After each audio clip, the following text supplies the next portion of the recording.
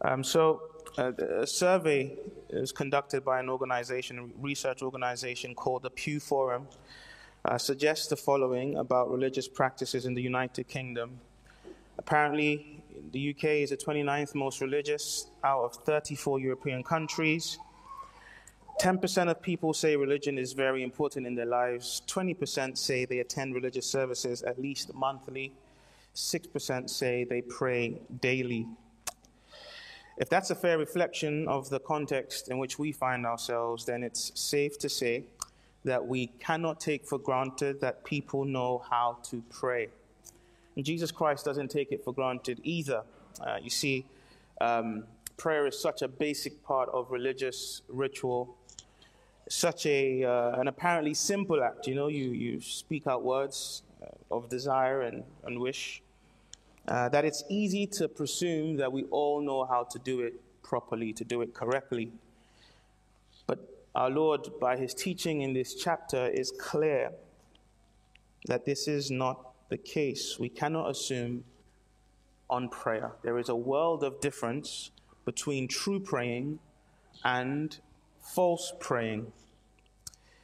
Yes, one is the mark of true and genuine religion, true and vital spirituality, but there is another type of praying that masquerades as though it's vital, but in the end achieves nothing, and even leaves the offerer of such prayers farther from God than when they first approached him. So it's the kind of thing that we must avoid.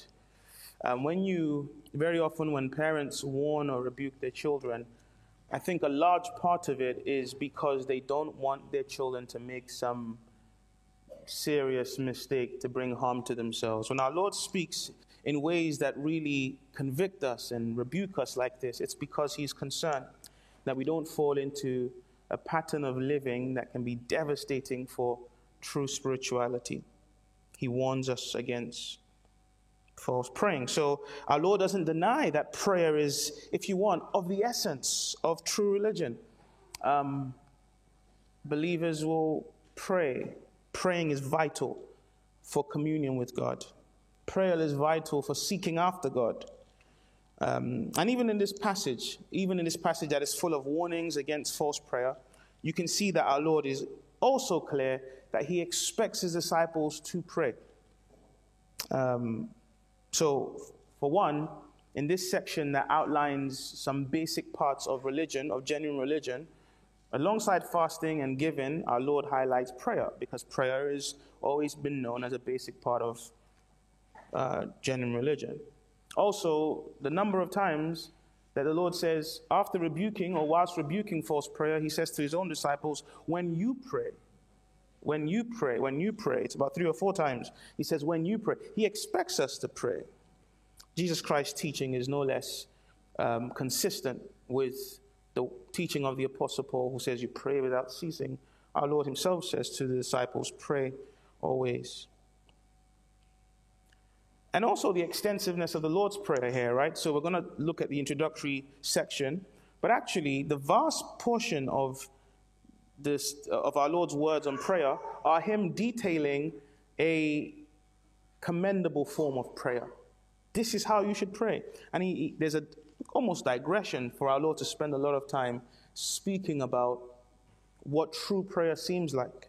So this is far from our Lord suggesting that prayer is not important, that prayer is not vital, that prayer is not a necessity in the Christian life. It is. But we must place it in the correct perspective. And our Lord is warning us that there is a kind of false religion that does the ritual but doesn't have the essence. To use Paul's words, it's a form of godliness, but it doesn't have power. It mimics that which is genuine, but it doesn't know God. There's a warning in this passage that we can be saying prayers, but not praying at all.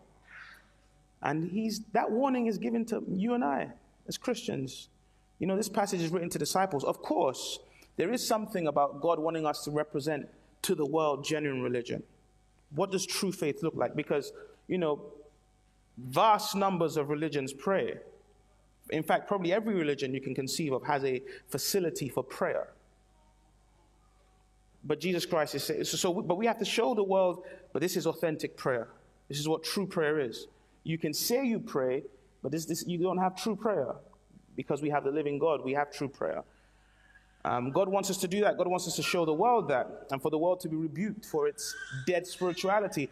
But Jesus Christ is actually speaking to his disciples here, saying, don't fall into the trap that many fall into who don't truly know God and start to pray like them.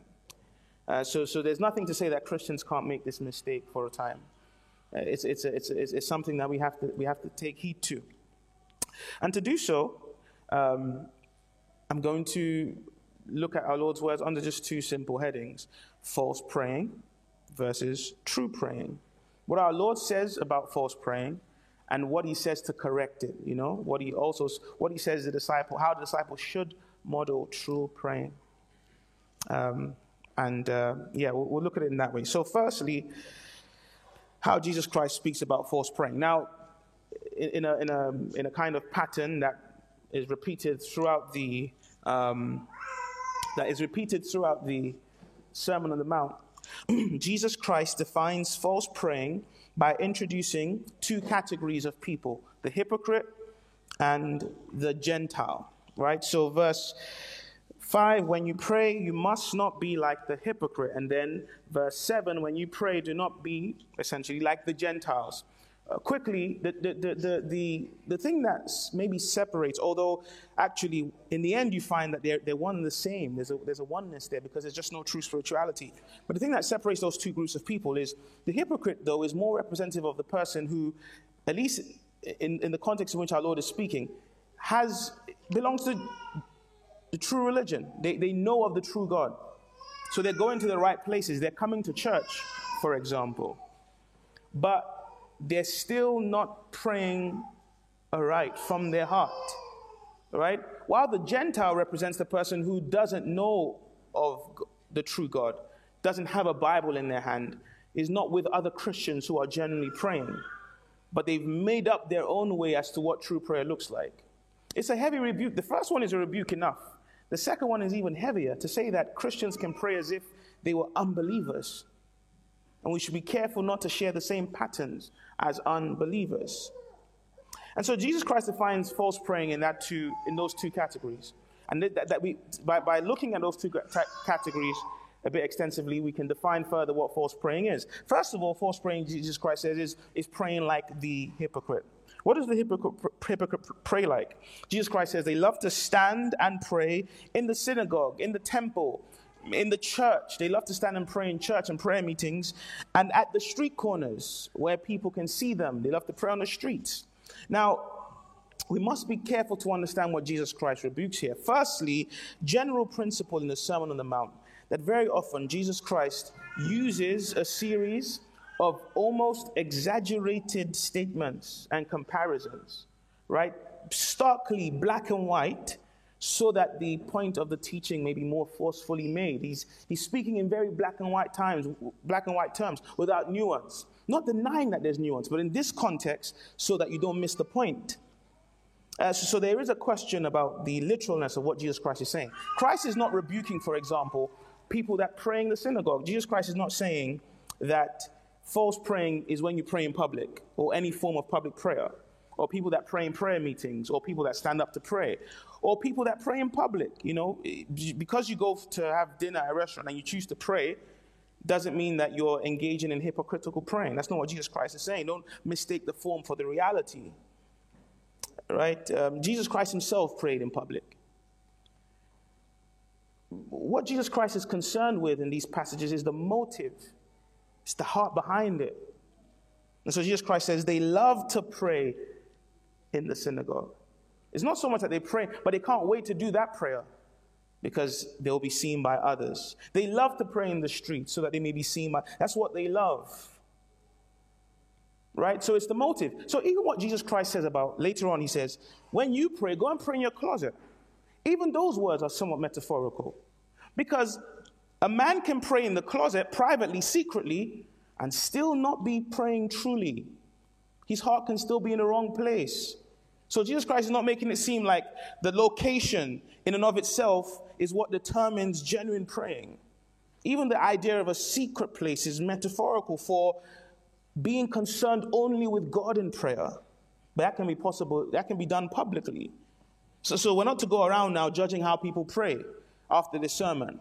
Every time you see someone praying in public, even if you were going home today and you saw a guy praying by the bus stop, and he was even lifting up his voice in prayer, it's not your business to judge. You can't search the heart. You know, it's a really wrong conclusion to come to in a sermon that is meant to be about your own relationship with God, that you learn from this how to judge other people. Oh, I knew Brother A was a hypocrite. That's not what the sermon is for. It's for you to judge your own heart, search your own heart, for God to search your own heart. That being said, it is true. So I don't want to say that Jesus Christ chooses baseless examples. There is often as well a correlation between the form of something and its reality. The form of something may expose the heart behind it, right? You can't say, the Bible says, don't love in word only. You can't say you love someone and then cause them harm, right? The form. You see a man that says, I really love my wife, I love her, but then he's abusing her emotionally constantly. It's the form doesn't back up the reality. So Jesus Christ, so you don't make the form and the reality are not always disparate. They're not always worlds apart. What I mean to say is, there may be a problem if your prayer life is only ever public. There may be a problem if your prayer life is only ever publicized. The person who often prays in public, in the prayer meeting, for example, but does not have a private prayer life to back it, should be concerned, right? I'm not saying you're a hypocrite, but you should be concerned. If people know me to be prayerful, but that prayer is only because of how my prayer sounds when you hear me praying, but I have no private life of prayer, it's a clear sign there's a problem. And whilst it's good for us to pray publicly, we should never be ashamed to pray. Sometimes our penchant for praying publicly while having no prayer life privately to back it should rebuke us. We don't want to fall into hypocrisy. But ultimately, what's the problem of the hypocrite here, ultimately? It's not ultimately the fact that they're praying publicly. It's not ultimately the fact that they're praying in street corners. The problem of the hypocrite here is that he or she has no true relationship with God. In all of this, Jesus Christ says, they pray to perform. For them, prayer is a performance. Like reading poetry at a spoken word event. Like giving a speech at a wedding reception. They're doing something to please the audience so that they might then win the gratification of the people for themselves. They want to impress people. And Jesus Christ says, for that kind of person, that's all you have when you pray. People are impressed by you, at best. You have your reward. They just pray to impress other people. Because they have no relationship with God. They don't understand they're not satisfied with what, you see how Christ contrasts it. Christ contrasts the person who prays publicly with the person who prays in secret. And with the Father who sees in secret. The thing about praying in secret is not that you're praying in secret, is that the Father sees in secret. You can pray, many people can pray alone by themselves, and that prayer has no power. But for the believer, you know God is with you. Your Father's with you. It's the relationship we have with God that makes prayer what it is, that we have a Father. That's why in this section where Jesus Christ teaches about prayer, he introduces God as our Father, because prayer is about relationship. And Jesus Christ is saying, this is why the hypocrite's prayer is to be avoided. It's not based on relationship. That's why some of us, our prayer lives are not full. They're not overflowing. We don't actually have a relationship with the Father. We're not rejoicing with the Father. We see prayer as a chore. We see prayer merely as a duty to be observed because we were told to do so, as a way of making sure that we maintain our membership. It's not the fruit of a genuine relationship with the Father. It's not out of my love for him or my knowledge of his love for me. It comes from learning habits. There are people today who pray every single morning when they wake up, and God does not know them. They pray because mommy told me so. They pray because daddy did it, but they don't know God themselves. Prayer has to be based on relationship. Otherwise, it's just for show.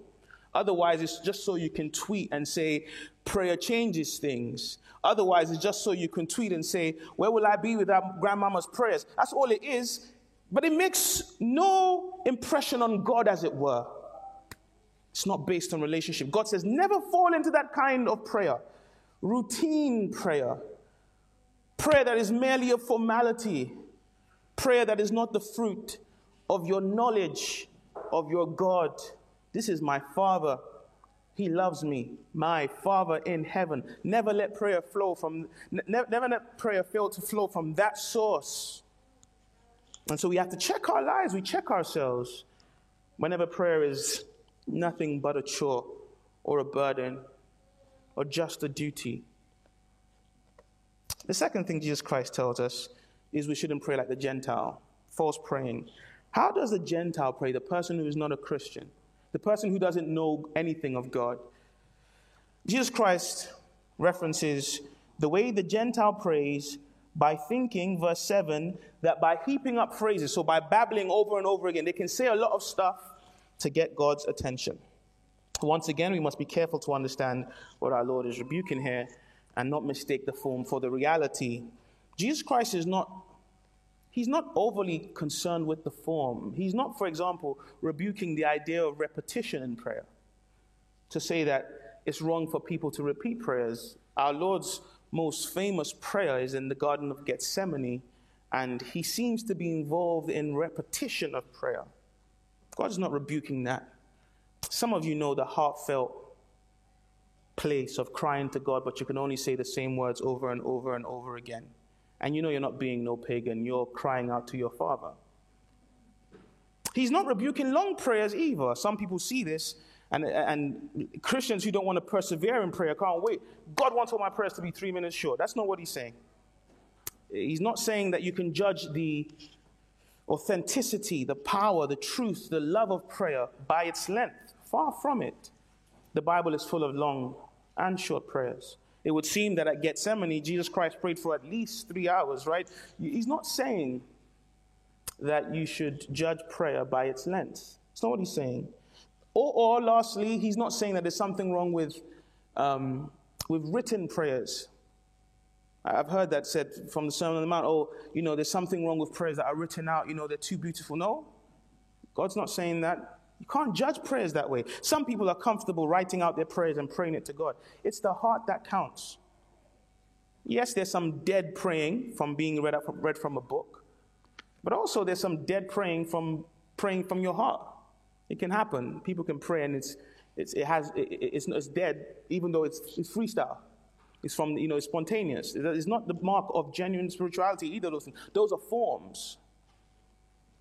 Even in your time of deepest distress, you may be the kind of person that picks up a prayer and reads it out to God. It's possible. Don't judge it by the form. God is searching your heart. What is Jesus Christ, rejecting here? What are you telling us to reject? We may better understand that if we understand the actions of the Gentiles, the pagan nations. Especially, I think Jesus Christ is referring to the dynamic of the religion at that time. I'm not saying that every pagan religion prays the same way, but at that time, where they thought they could win God's attention by just how much they repeated words. It's the idea that we're going to repeat these words and babble over and over again. It could be, for example, a kind of weird tongue that we just keep saying. We keep repeating the tongue, hoping, and we say, if we say this a number of times, God is going to arise for us. He will definitely work for us. It's suggested that in Christ's time, Roman culture had a tradition. Roman paganism had a tradition of praying where, when they would pray in their temples, they would read a kind of manuscript of prayer. They would read an exact script of prayer, and you had to read every single word. If you missed one word, you had to go back, because otherwise you wouldn't stir up the gods. Jesus Christ is referring to that kind of thing. Jesus Christ is saying, the Gentile thinks that prayer is for manipulating God. The Gentile, the pagan thinks actually what prayer does is it controls God. It twists him to do your own bidding. That's why, in contrast, so previously when Jesus Christ speaks about the prayer of the hypocrite, he contrasts it with us praying in secret, where our Father sees in secret. In contrast with the pagan prayer, the prayer of the Gentiles, Jesus Christ says, don't you know your Father knows what you need before you ask him? The God of the Christian is the sovereign God. I'm not trying to manipulate him in prayer. He knows everything before I even come to prayer. So to try and manipulate him will be foolish. The Gentile prays this way because he thinks he can control God with his words. He thinks there's something he can do. So if the hypocrite is attempting to make an impression upon people, the Gentile thinks by prayer he's meant to be making an impression upon God. I can really I can force God to see me. I can earn God's favor. I can deserve God's grace. Many of us might not engage in the kind of babbling that Christ rebukes here, but we can do things that fall in that same category of error. We can think that there's something we can add on prayer, spice up prayer to make God answer quickly. You know, Roman Catholicism and has beads, right? Things that God hasn't required that you add because you say, you know, you roll your rosaries and you say it a number of times, and to think that it can stir up prayer. Or if Christians ever use statues. Or Christians the paraphernalia that you see sometimes in some of our Christian circles where Christians are using oil. You know, your prayer hasn't gone unless I throw some anointing oil on you. Or you get some kind of holy handkerchief, some holy cloth.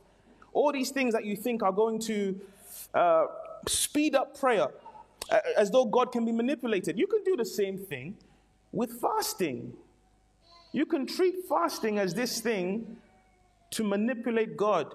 So some Christians, every single time there's a trial in their lives, they go to fast, not so they can entrust themselves into the will of God, but so they can force God's hand.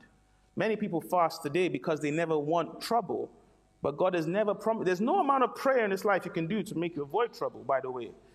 But many people fast for that reason. We want to manipulate God's hand. Jesus Christ says, don't pray like the pagan. And you see, where the hypocrite has erred because he doesn't have a true relationship with God, the Gentile has made the same mistake, has erred because he doesn't have a true understanding of God. This is what you can expect from people who don't know the scriptures. The Apostle Paul says of the Jews, one of the great privileges they have is they actually have the scriptures. Even though their hearts a lot of them never came to faith, but they had the scriptures. The Gentiles don't have the scriptures. They pray to a God of their own making. That's why you see when you think about what people think of prayer today, people who are not Christians, but who know that there's a need to cry out to some higher being. When you think about what they think prayer is, sending prayers out to you, they say.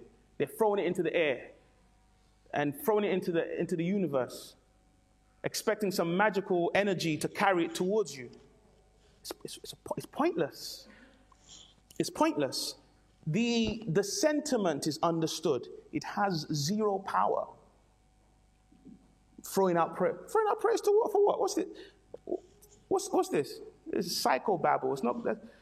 You better cry out to the living God who can actually do something.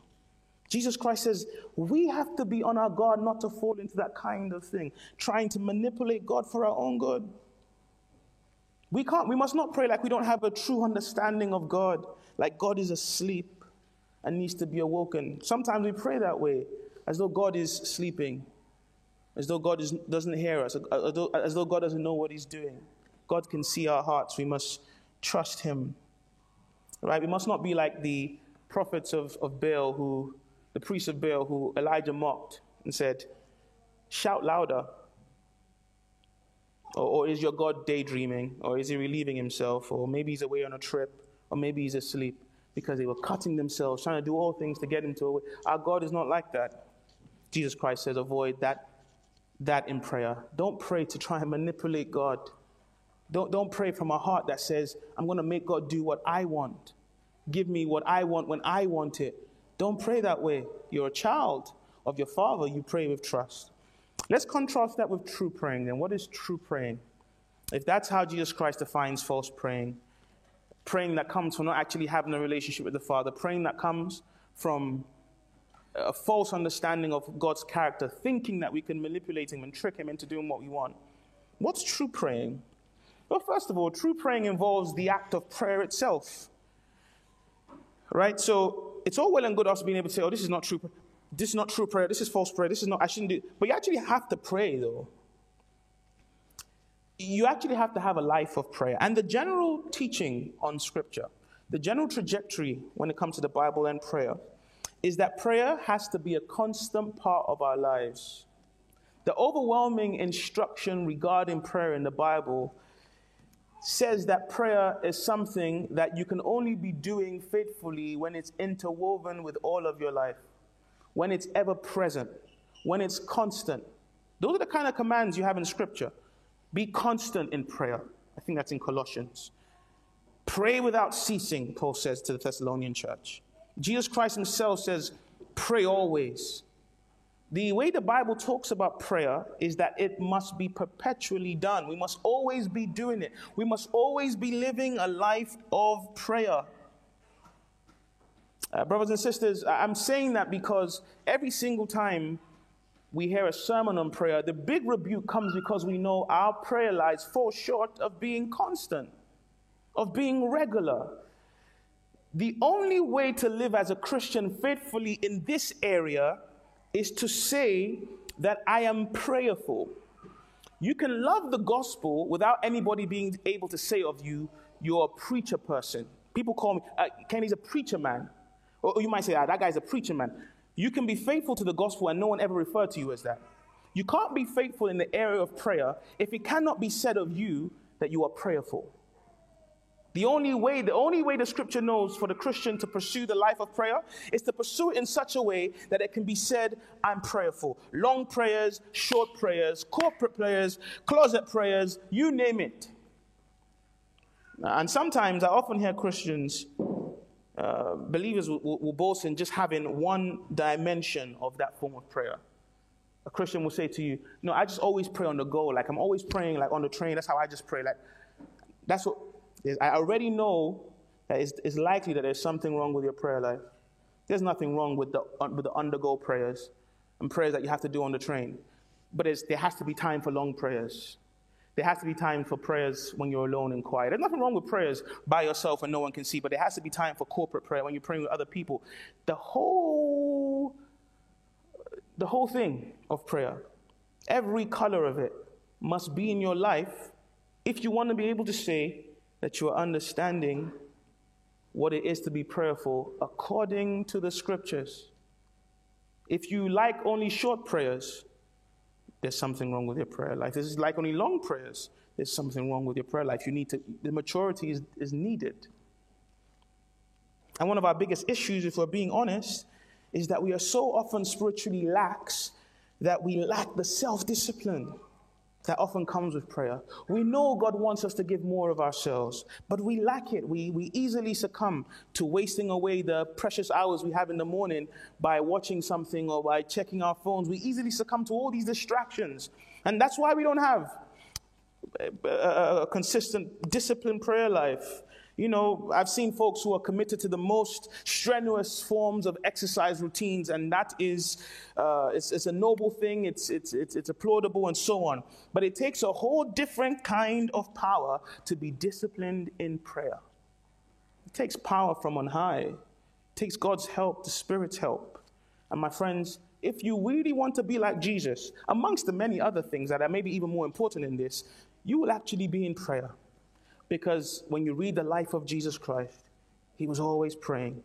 In the morning, in the night, by himself, in public, long prayers, short prayers. That's the very Son of God. At the very least, one reason why he prayed, there's other reasons, of course, but one reason why he prayed is to show us that we will never make do without prayer.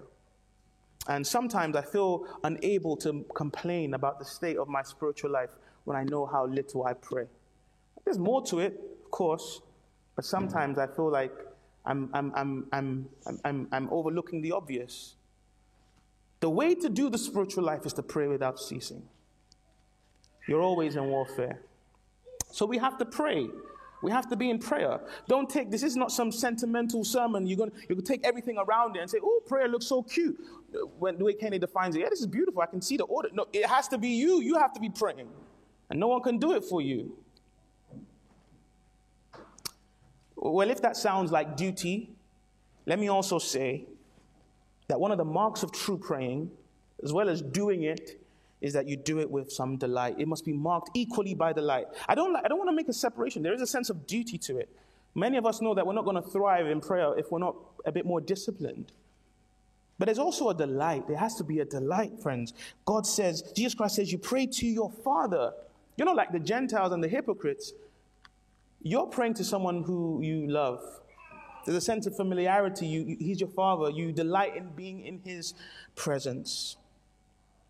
That's one of the things that's lacking in the prayer of the hypocrite and the Gentile.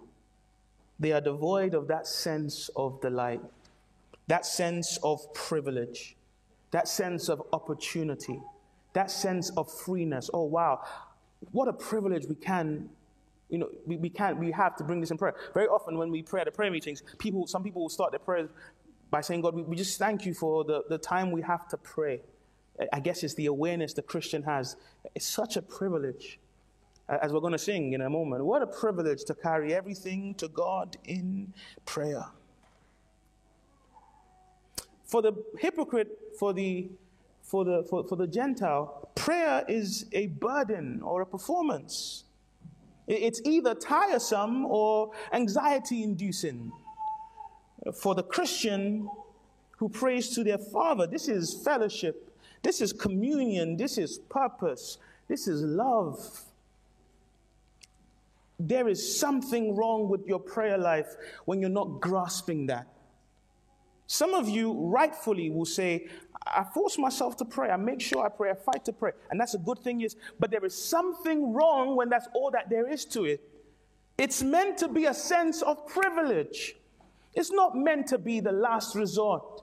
It's not meant to be plan B, the last thing that comes to mind, the thing that only came to mind because you were with a brother or sister who reminded you of it. It's meant to be the sense of privilege that you have. I've got this with me. I've got the privilege of calling to God. It's a delight. Prayer is meant to be a delight. There's something wrong with our spiritual life. There's something wrong with how we understand our faith when prayer is not my delight, when I'm not running to it, when I feel like it's a chore, a burden.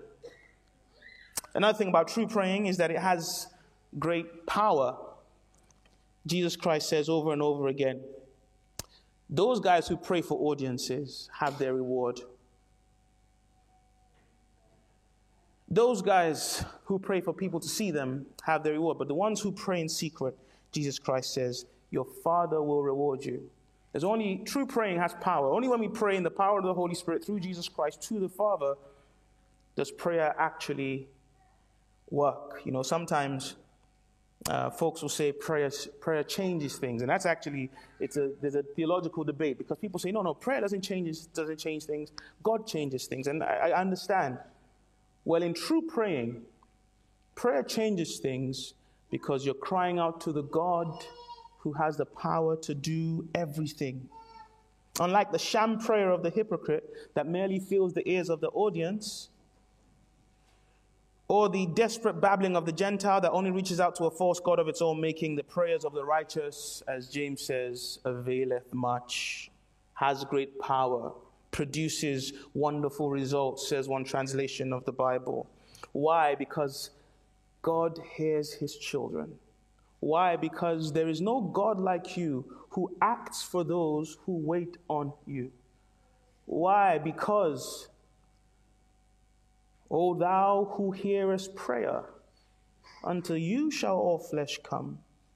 So that Jesus Christ teaches us to pray, our Father who is in heaven.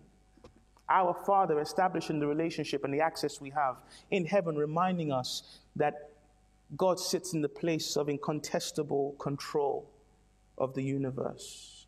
Heaven, the place of supreme authority. And look at how Jesus Christ teaches us to pray. Your kingdom come, hallowed be your name.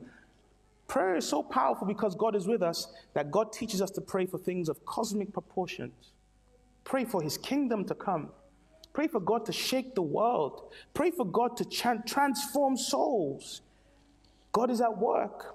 Prayer has power. Things that only God can grant. And no wonder we live such powerless lives because we are such prayerless people. Not enough testimonies to say. Not enough times to say, I proved him over and over. Not enough examples of deliverances. Not enough examples of outpourings of the Spirit, of transformation, of strength. Have you ever felt so weak to do something and you had to call out to God to give you the strength and you knew that he did? It wasn't in you. It wasn't in your character. It wasn't in your desire. It was God that did it. Prayer is powerful. True prayer transforms things.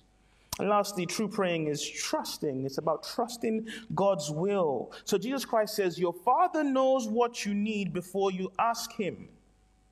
That's why the believer doesn't need to perform their prayers before anybody else. Because in prayer, the desire is ultimately for God alone. I want to trust God. I want to surrender my life to his will. Your Father knows what you need before you even ask him. So prayer has to be about more than just treating God like an ATM machine. He knows what I need. Think of it. If God knows what we need before we ask him, why are we even praying? And isn't it true that God does so much for us even before we've asked him? God does so many things for you that you don't ask him for. It's not like every day you wake up and you don't pray for safety, God doesn't protect you. Or every day you wake up and you don't pray for provision, God doesn't promote you. In fact, some of the problems with us is God is even too good to us. God has actually, some of you, has blessed you even a lot in your seasons when you weren't praying a lot. That's some of your problems. And Satan's able to say, oh, hold on, do you even need this prayer that much? God knows what we're not trying to manipulate God. We're not trying to win God's favor in prayer. He's our Father, even when we're prayerless. But prayer is about, firstly, God commands us to do this, is one reason why we pray, even though we know that he knows what we want, what we need, because God commands us. Second thing is because God has ordained that prayer be the means through which he accomplishes his purposes and grants to us all those things that he knows we need. God knows what you need before you ask him, and so he has ordained that prayer be the means through which you get those things. And let me say this to you. I don't know if this means anything to you, but I think I'm as Calvinistic as it can get. And I believe in the absolute sovereignty of God as much as the next person, I would think. But there are so many things in your life that will not happen unless you pray. So you can stay in the bubble of theoretical debate all you want. If you can keep, it's a difficult question. You can keep being confused by the difficulty to marry the issues, the sovereignty of God and personal responsibility. But if you don't get down on your knees and pray, God has ordained that there are so many things you will not experience. The disciples, and I wrote about this in a newsletter that I did for this month. The disciples, a demon-possessed boy is brought to them and they have to cast him out. And they think they're going to do it because they've done it in the past. And they're embarrassed, right? They're not able to cast out this demon. And eventually Jesus Christ comes, has to save the day, casts out the demon. And the disciples say basically, why couldn't we cast him out like we had done before? We did the same things, we followed the same procedure. Jesus Christ said, this kind does not go out apart from prayer. You can't drive this out but by prayer.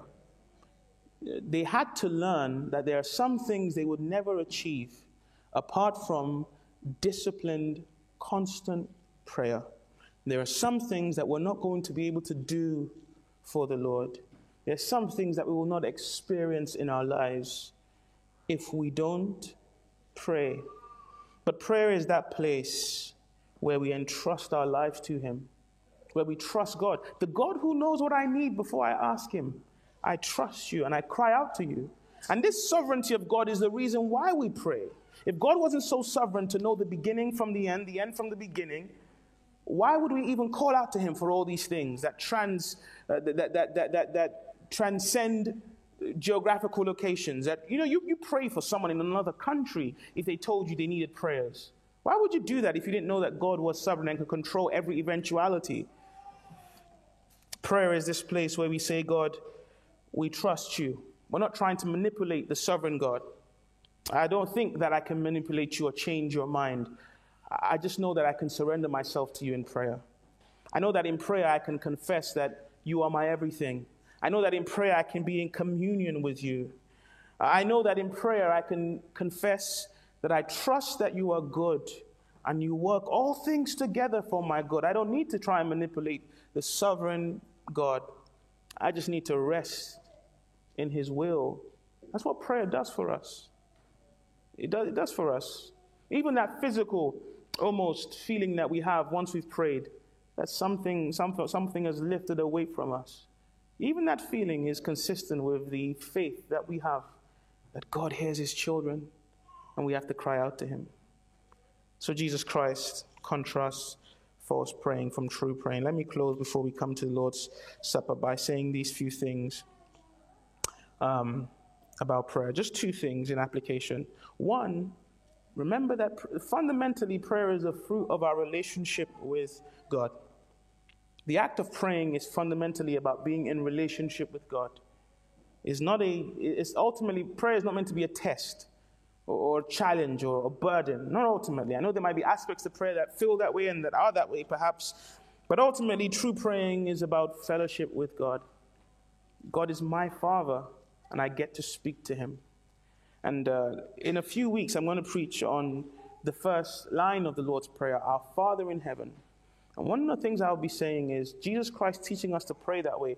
Our Father, he draws us in to the life of the triune God. We can only call God our Father because the Holy Spirit has revealed to us that God has made us joint heirs with the Son. And now we have access to his grace. Maybe one of the biggest things that will revive your prayer life is to ensure that you are depending on the power of the triune God. You have no spirituality apart from the Holy Spirit. You need the Holy Spirit to empower you. When the Holy Spirit empowers you, you know what he does? He teaches you about the privilege you have to pray to the Father because the Son is interceding for you. Maybe our prayers would be much stronger if we realized that we were praying through the grace of the Son. There's a hymn that says, the Father only glorious claim the Son can comprehend. Right? It's only the Son who can comprehend the Father. But it's through that Son that we pray. Our access to God is unimaginable. But the second thing to say, and I'll close with this, is that false praying, one of the things about false praying is that it thrives on works and not grace. I quoted an author in the newsletter that I wrote recently, in my entry in the newsletter recently, who said, prayer is a way of being empty and useless in the presence of God, and so of proclaiming our basic belief that all is grace and nothing is simply the result of hard work. The problem with the person who engages in false prayer is that they really think that they can earn their way with God. One, by a great performance of prayer, the other by effort to get God's attention. No, true praying is an outflowing of the general recognition that we are nothing apart from God's grace. Only the person who has truly understood and received God's grace and understands the way God's grace works, only that person can truly pray.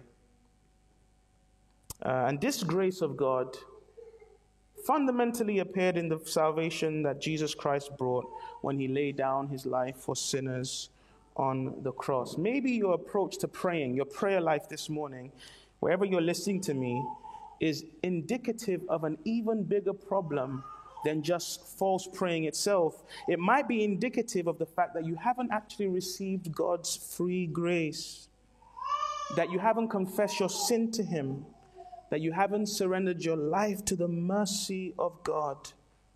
Let me tell you, that's the fundamental thing you have to do this morning.